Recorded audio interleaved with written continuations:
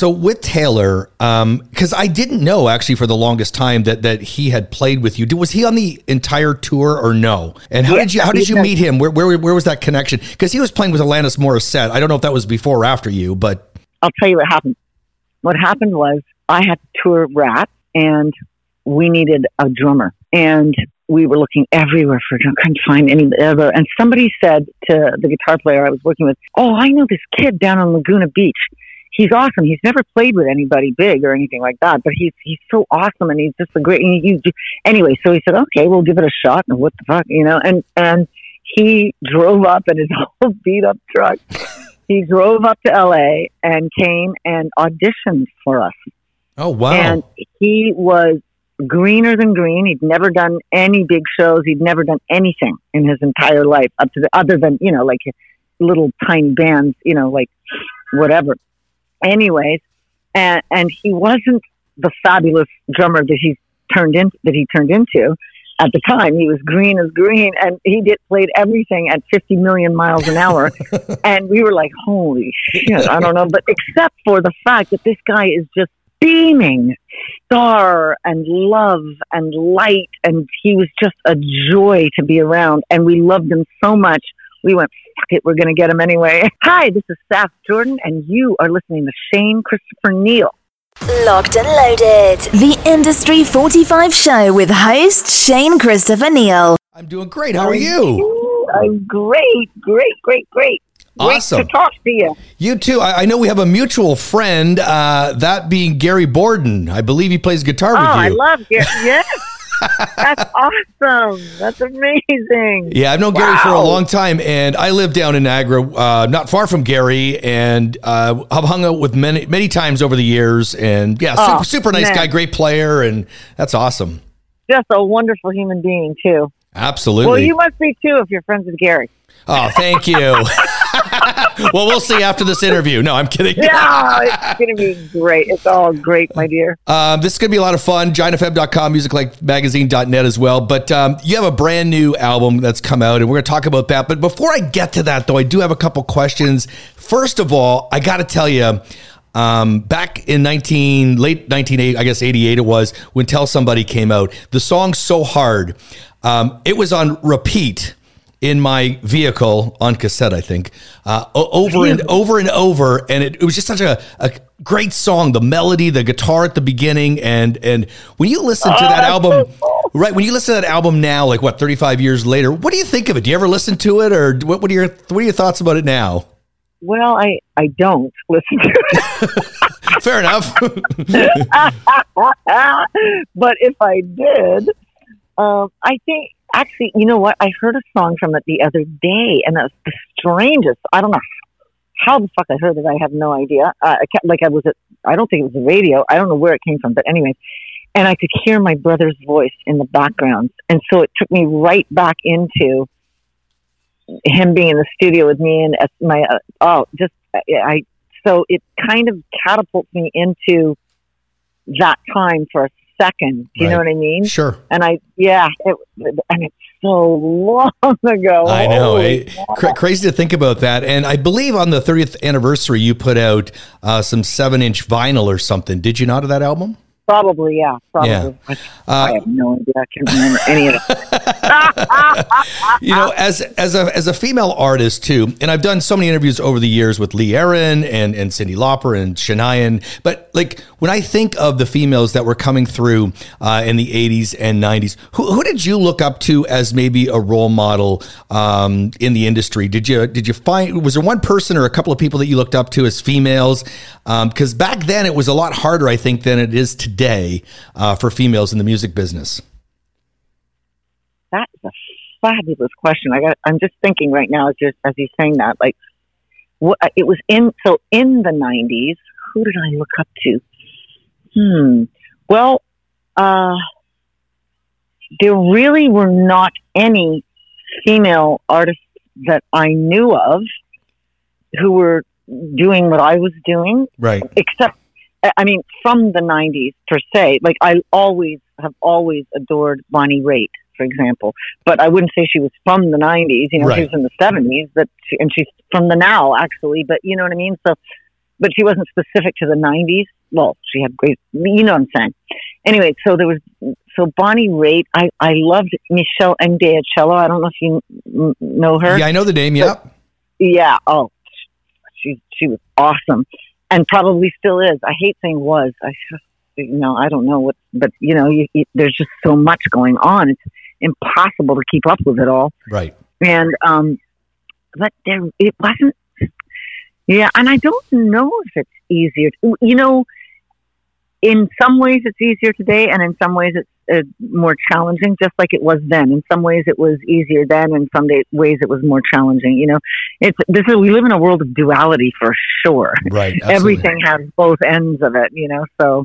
Well, that's it. That's a fair answer. I just wasn't sure if there was somebody that was specific in your mind that you had looked up to. But fair enough. Let's go on to this album, though. Live in New York, 94. Number one, New York is my favorite city. I'm heading there actually in a couple of weeks. How come you picked this specific show to release the album for? Well, there's a couple of reasons for that. First of all, it was one of my favorite records that I've ever made, the Rats tour. So It was Rats. So that's one reason. Another reason is that people had been asking for a live recording for the longest time, and I just never, and then somebody who works with me said, "Hey, I found this particular recording and it's really good. Maybe maybe you should put this out." Plus, it's the 1-year anniversary of Taylor leaving us. So this might be a beautiful way to celebrate him, Absolutely. And all of those things combined, and the fact that it was, sonically decent enough to do, to put out it. All of that combined is really what the reason is. So with Taylor, because I didn't know actually for the longest time that he had played with you. Was he on the entire tour or no? And how did you meet him? Where was that connection? Because he was playing with Alanis Morissette. I don't know if that was before or after you, but I'll tell you what happened. What happened was I had to tour Rats, and we needed a drummer. And we were looking everywhere for a drummer. Couldn't find any other. And somebody said to the guitar player I was working with, "Oh, I know this kid down on Laguna Beach. He's awesome. He's never played with anybody big or anything like that, but he's so awesome, and he's just a great." Anyway, so he said, "Okay, we'll give it a shot." And what the fuck, And he drove up in his whole beat up truck. He drove up to LA and came and auditioned for us.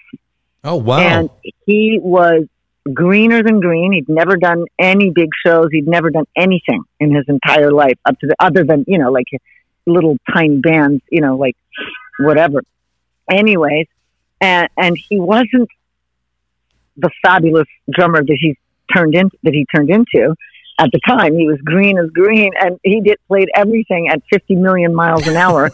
And we were like, holy shit, I don't know. But except for the fact that this guy is just beaming star and love and light, and he was just a joy to be around. And we loved him so much. We went, fuck it, we're going to get him anyway. And he'll learn. And he did.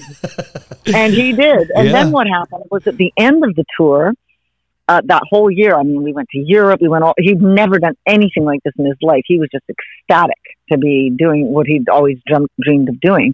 And of course, what was going to be his life. Anyways, at the end of the tour, the last night of the tour was in Los Angeles. And my manager at the time had a friend who was a manager, strangely enough. His name was Scott. And he had this this Canadian artist, that he was looking for a band for. And he said, well, seeing as Sass has, finished the tour and not going to be playing for a while, do you mind if we come and see the band and maybe we hire a couple of guys? And needless to say, it was Alanis Morissette, and they did. Wow.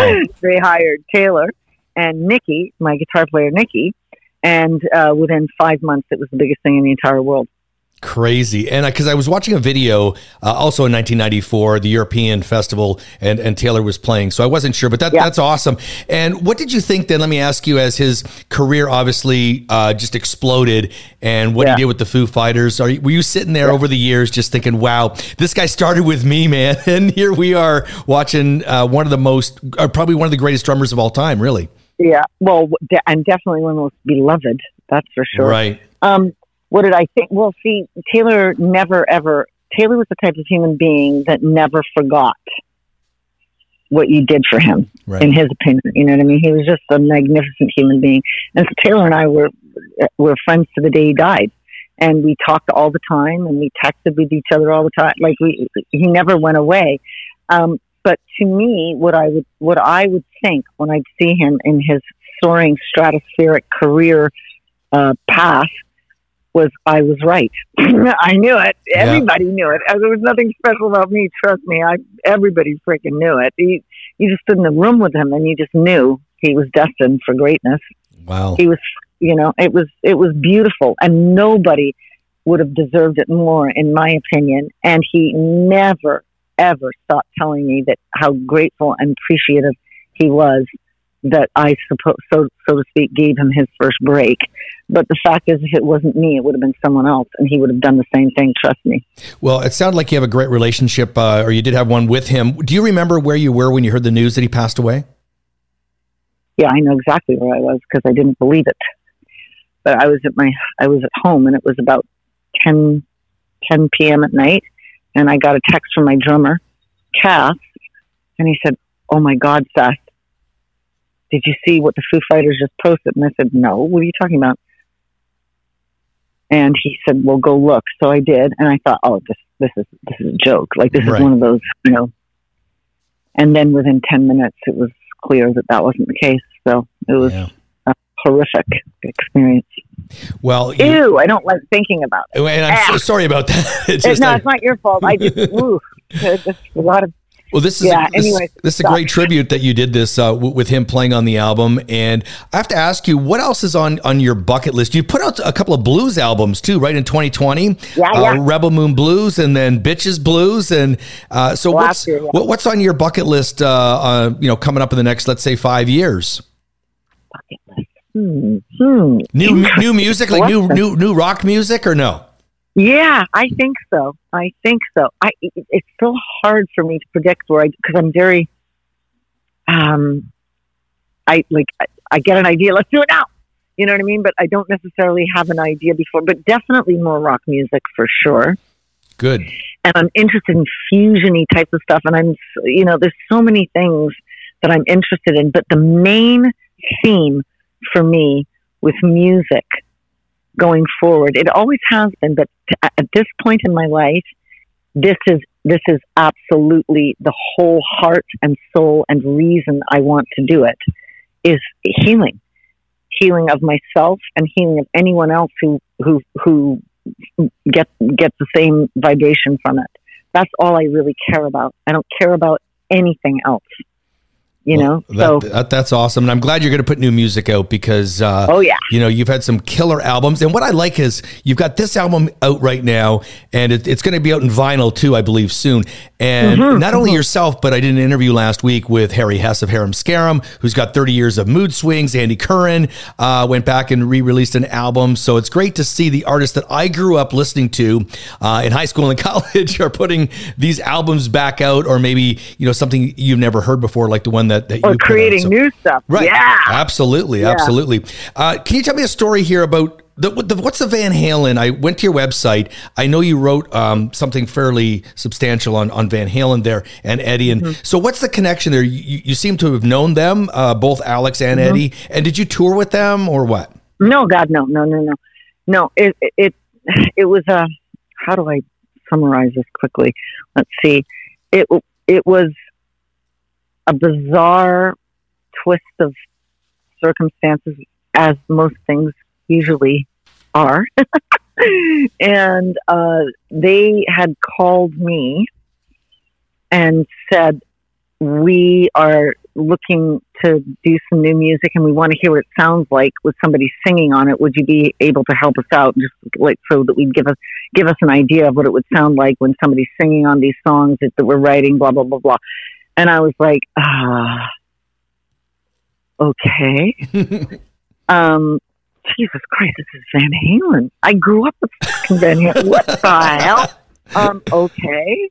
And unbeknownst to me, they were actually looking for a singer for their band because they had just broken up with Sammy Hagar. But I didn't know that. The story they gave me was that they were looking for somebody to just help them hear what the song sounded like with a singer on them. Now, what happened is I spent about 4 months with them at Ed's house. When I say 4 months, because I lived down the street, so I'd go there like every couple of days. I'd be there all day. And do you think we ever did a shred of music? No. In fact, what happened was I was what I like to call their bum boy. So I was the one that was sent out for cigarettes and beer. And then we'd sit around for hours on end with them, and they would tell me stories, and then they'd have a fight, and then they'd, listen to the new record that I was making, and then we'd go out. It was an incredible time during which not one note of music was played, A, and B, not one single photograph was taken. So everybody just has to believe me on this. Do you know what I mean? Yeah. But I'm telling the truth because I would never have thought of such a great story.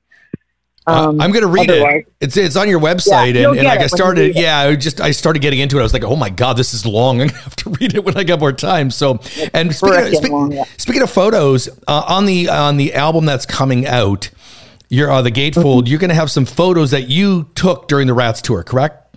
Yeah. Well, not me, because I rarely took photographs, but my tour manager and percussion player guy, he took. I mean, these are shit photos, but they're amazing. Perfect. In other words, they're the best. They're not, you know what I mean? Like they're wreck and wacky. Oh my God. Yeah. So absolutely. It's an amazing collage. It really is, especially for me, because I look at it and I go, I don't even know that person myself. I don't even remember that person.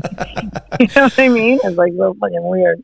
That is awesome. And there's good news and bad news. Well, the bad news is for me. The great news is you're playing in Kitchener, Ontario on July the 22nd. The bad news for me is I'm going to be in Boston, so I won't be here. I know. Bummer, dude. I know. Gary's going to be there. I know. And I hope that you're going to play more shows in Ontario. Well, we got a bunch.